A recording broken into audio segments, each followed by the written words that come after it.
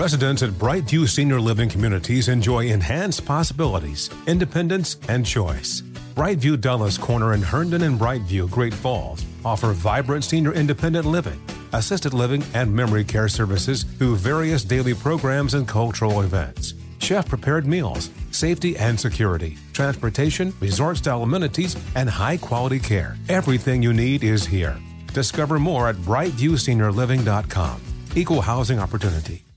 The following ad is sponsored by Pets Best Insurance Services. Pets come into our lives in many ways. Shelters, breeders, or unexpected encounters. But no matter how you found your pet, they become our perfect match. Unfortunately, finding the right pet insurance plan can be hard. That's where Pets Best comes in. With a little information about you and your pet, Pets Best will recommend a plan that meets your needs and budget. Visit petsbest.com to learn more today. Your perfect pet deserves the perfect coverage. Petsbest.com.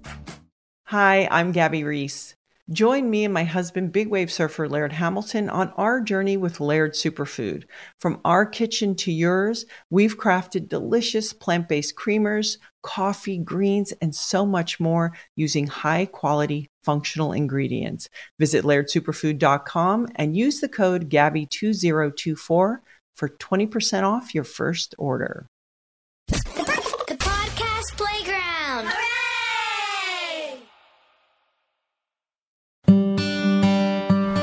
On this edition of the Takin' a Walk series, we're in the historic Roxbury section of Boston. Lush history in the inner city, and I'm here to learn about this area from a new friend. His name is Topper Carew, an amazing resume as a film director and producer. He's got great stories to tell on the Takin' a Walk series. He's also a principal investigator at the MIT lab. I'm so excited to learn about this area of Lower Roxbury and to be taking a walk with Topper Carew.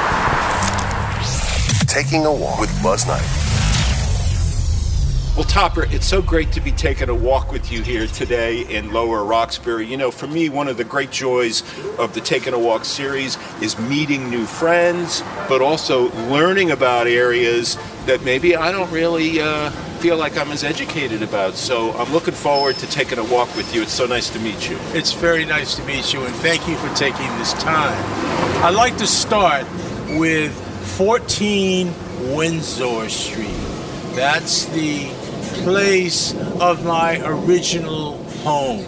And as I said, it was the apartment building in which my grandmother lived, and where I lived with my mother and her from birth through about the 5th or 6th grade. Now, that apartment building unto itself has an interesting story. It was 4 stories, and everybody knew everybody. I had even been in 3 fires in that apartment building.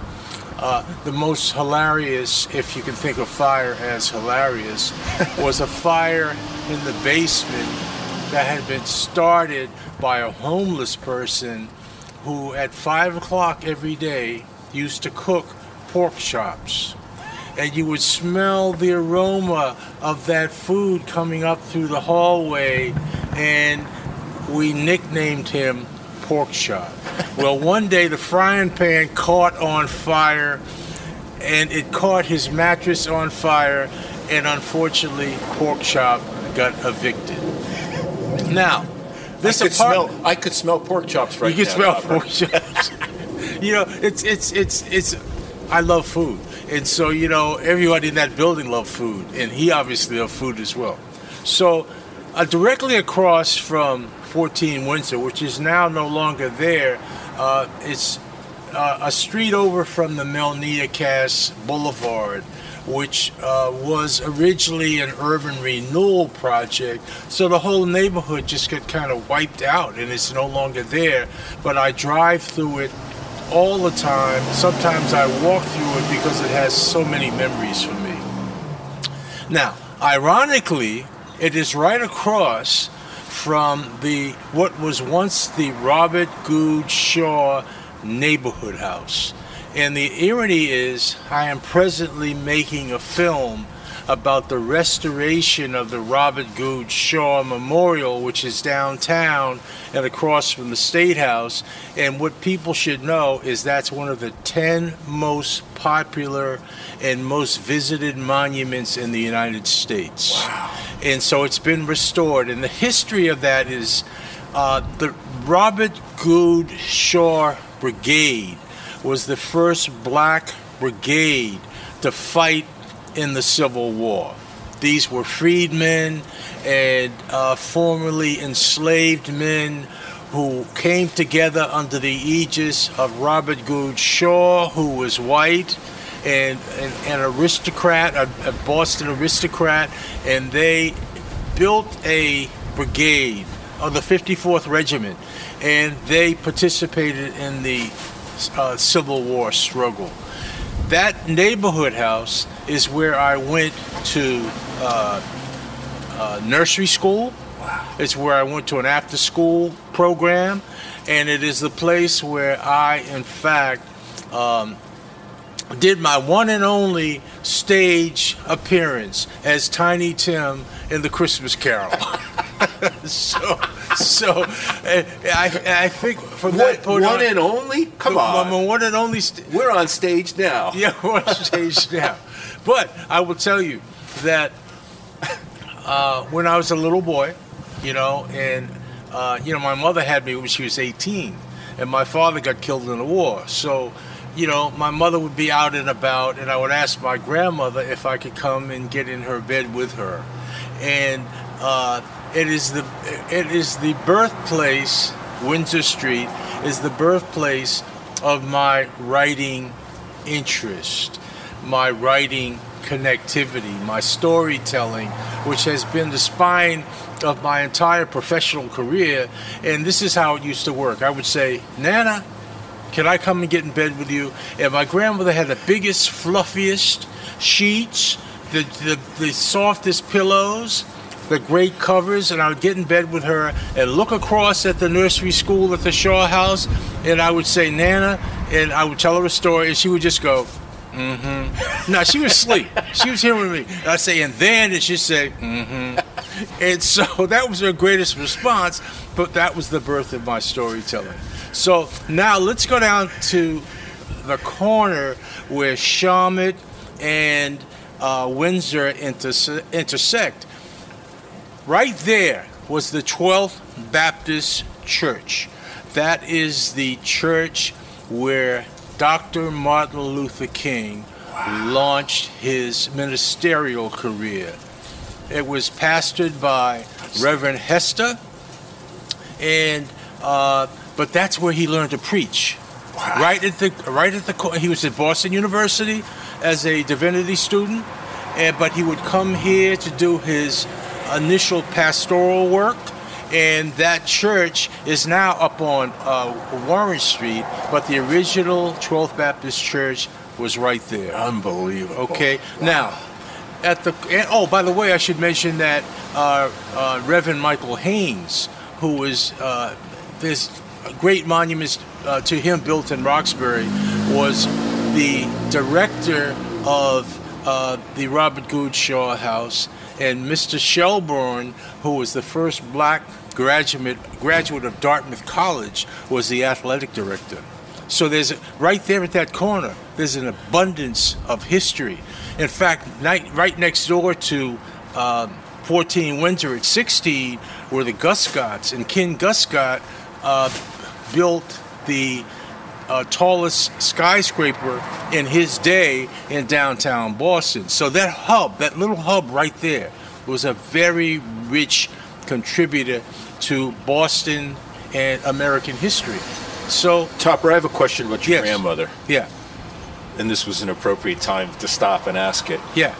Did she ultimately know that you would continue to have this career as a storyteller, and or not, and what would she be thinking now? Well, first of all, none of us knew, including me. But my grandmother would be very proud of me, and I can tell you that the apartment was the launch pad for so many tributaries of my family.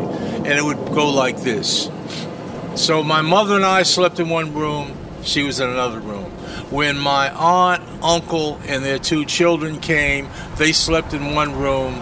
And 3 children. The girls slept with my grandmother, and I slept in the den. By that time, my mother had moved on. She had remarried. It was a launch pad. It was, it became, and what was so interesting about life in Lower Roxbury was you never had to lock your door. And there was one bathroom with 7 or 8 people, and it never felt too small.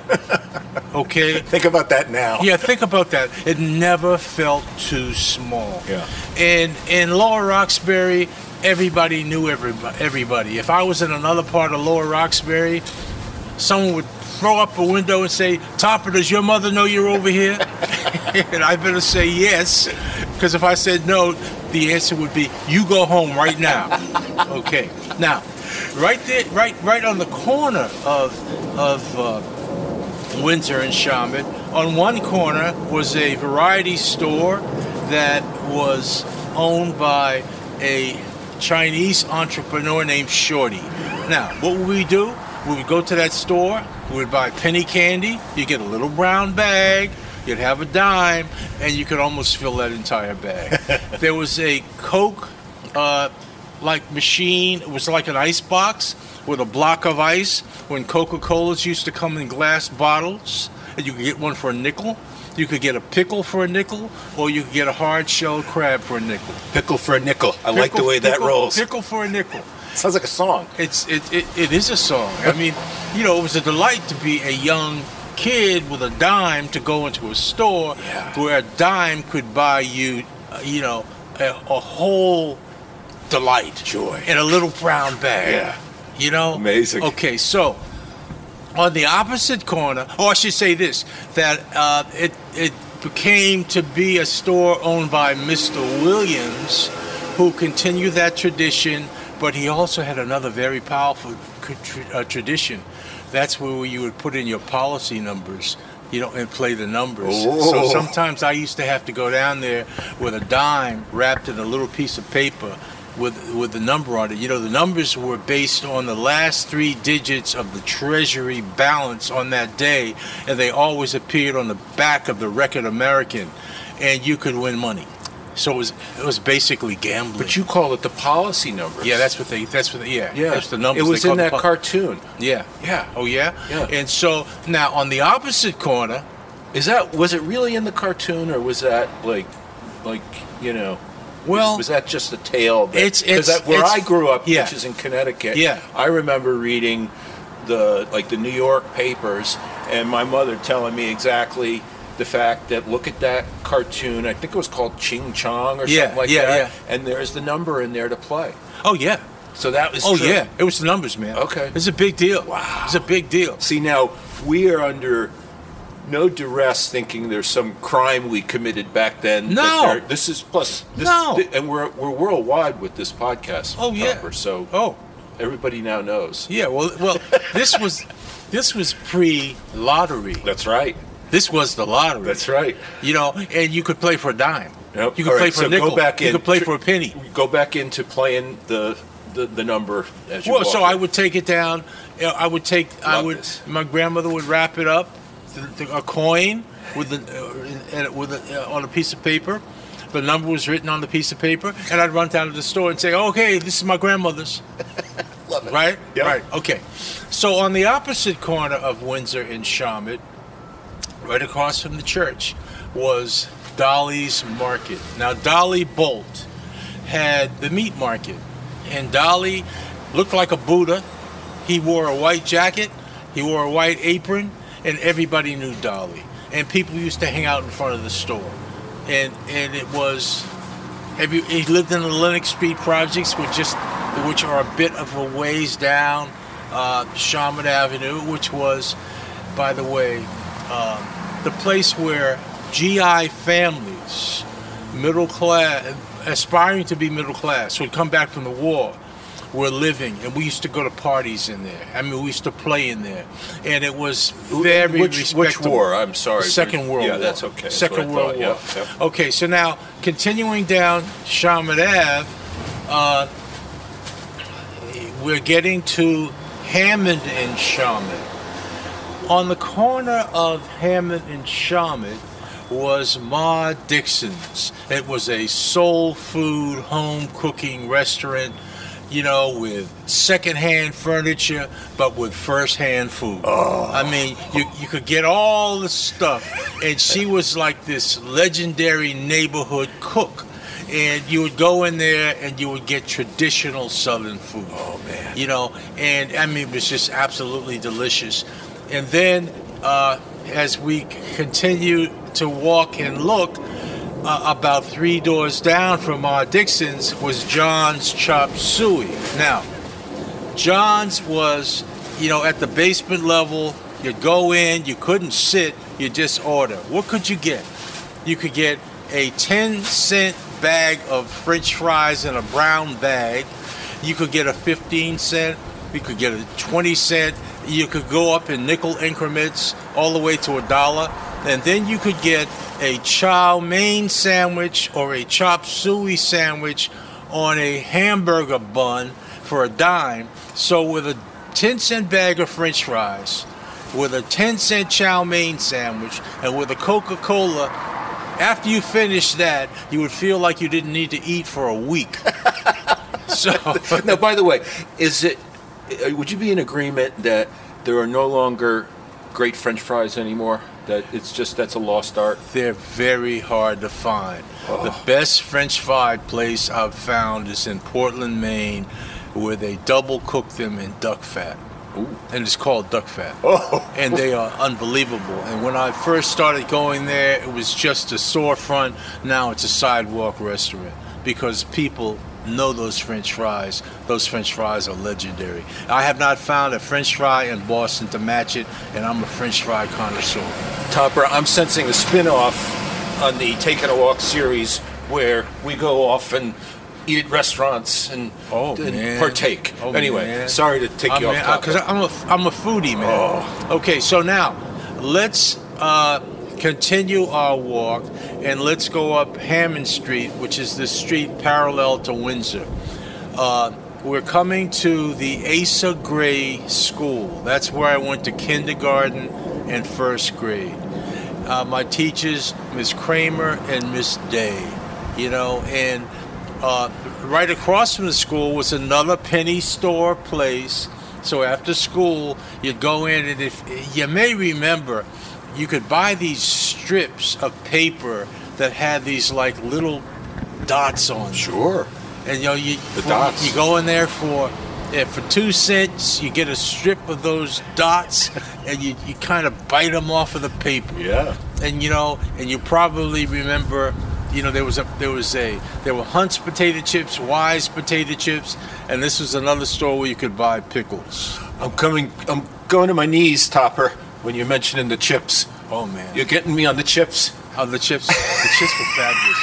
You know, these potato chips today are nothing like those potato chips that we had. You're speaking my language. You know what I mean? They're nothing like it. Oh, I dropped to my knees, literally.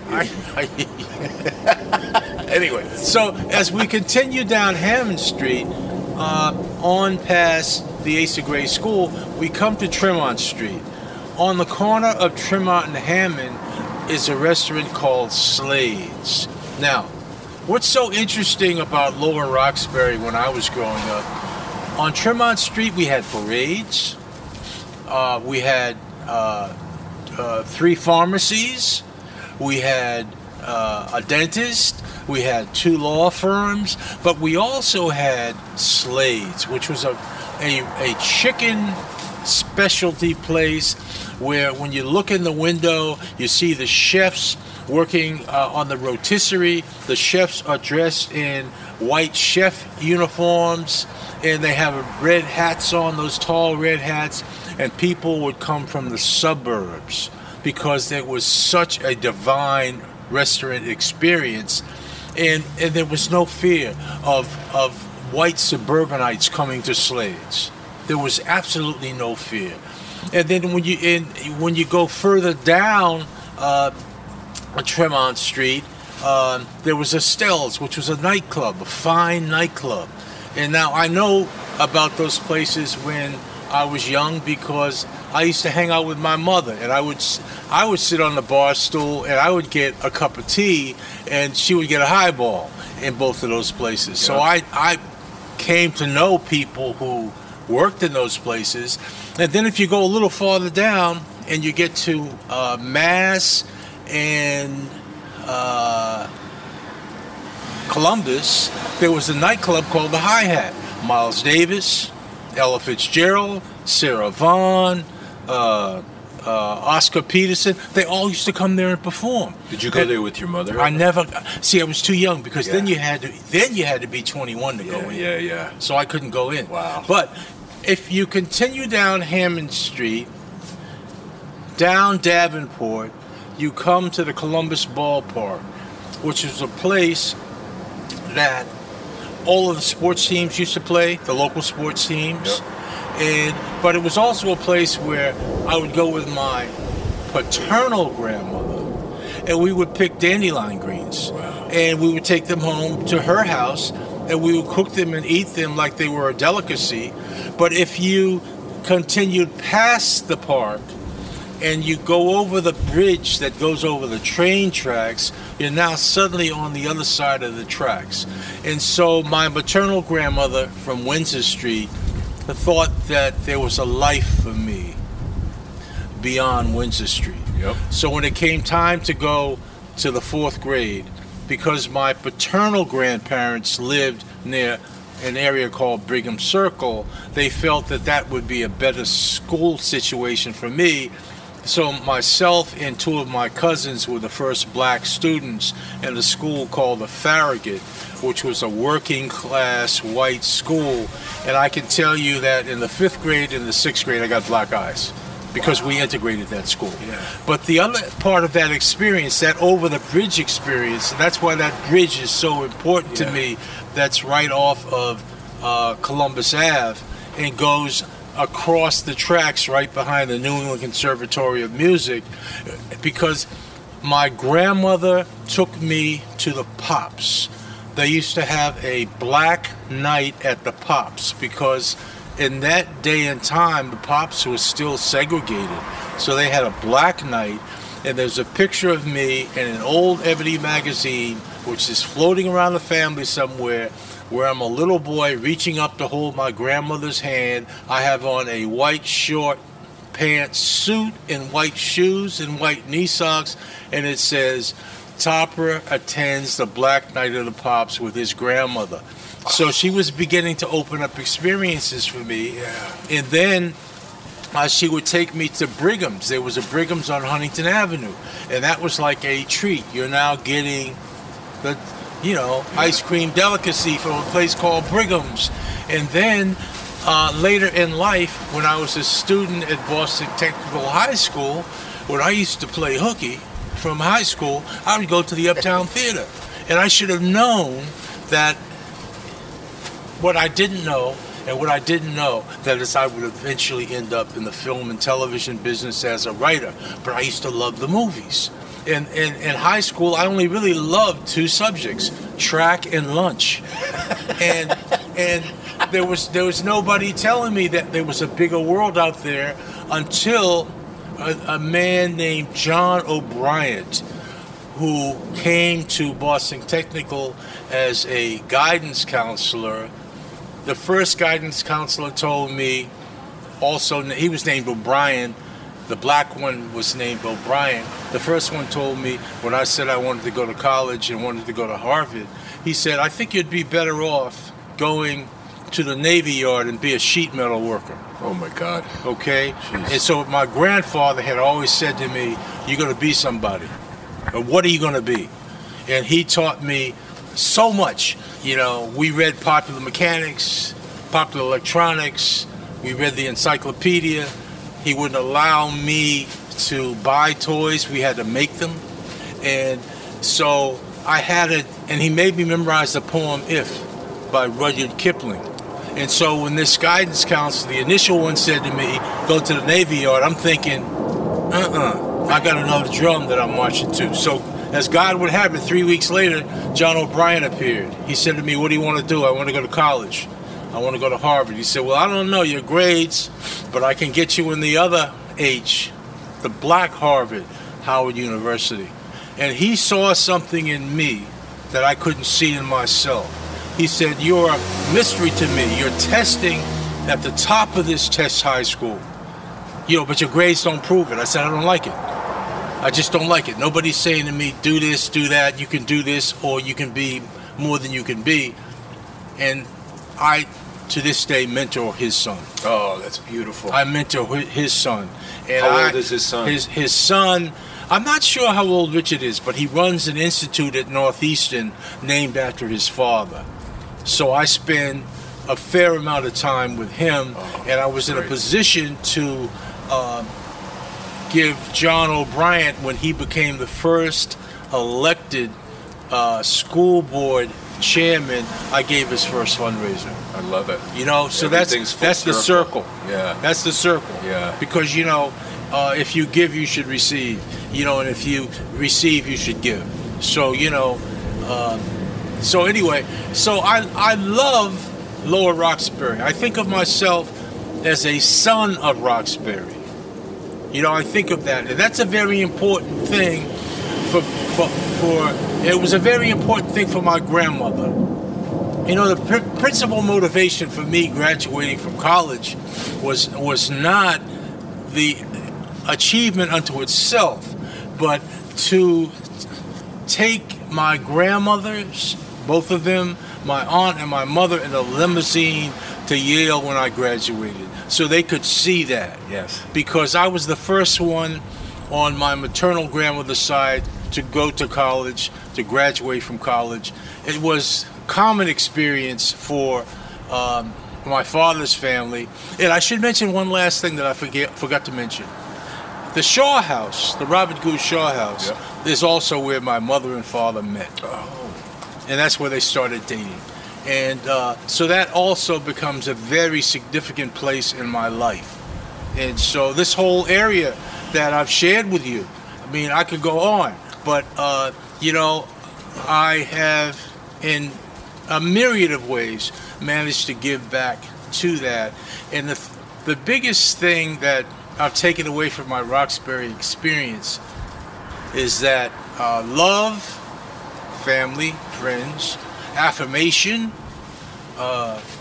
cultural competency, and expectation are the things that helped me become who I am. I'm stunned by your storytelling, first of all. I love your storytelling, and the essence of the Takin' a Walk series is about storytelling, really, and about a particular location.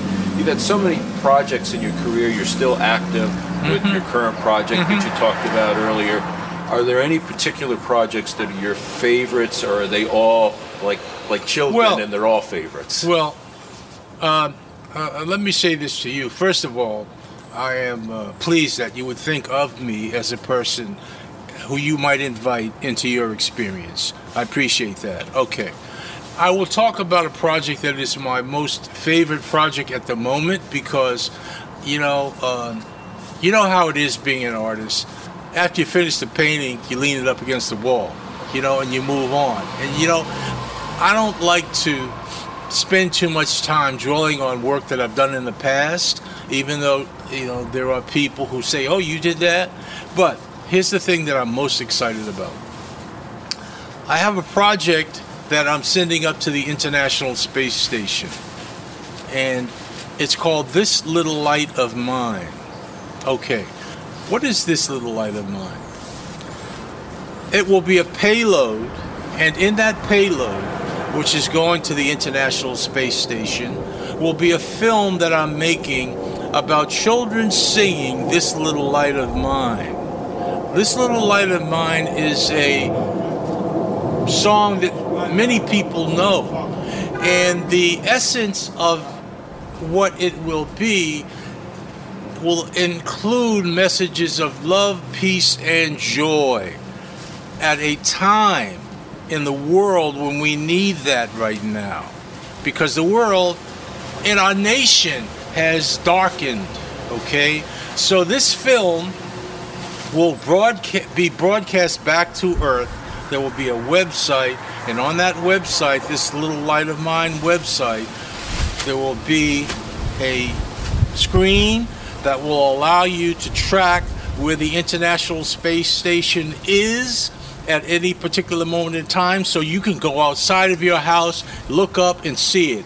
There will be that light in the sky. It appears as the third brightest star in the sky. Wow. Okay? And then you'll come back, you'll go to your phone, you'll go to your pad, or you will go to your computer, and you will be able to see in real time the song being broadcast back to Earth as children sing it. It will circle the globe for a month and a half to 2 months. Oh, that's outstanding. Putting this message, sending this message back to Earth. This is totally philanthropic. It is not designed to make money. Is this affiliated with your MIT work? This is me. That's you. This is me. Oh, I love it's it. a result of my MIT work.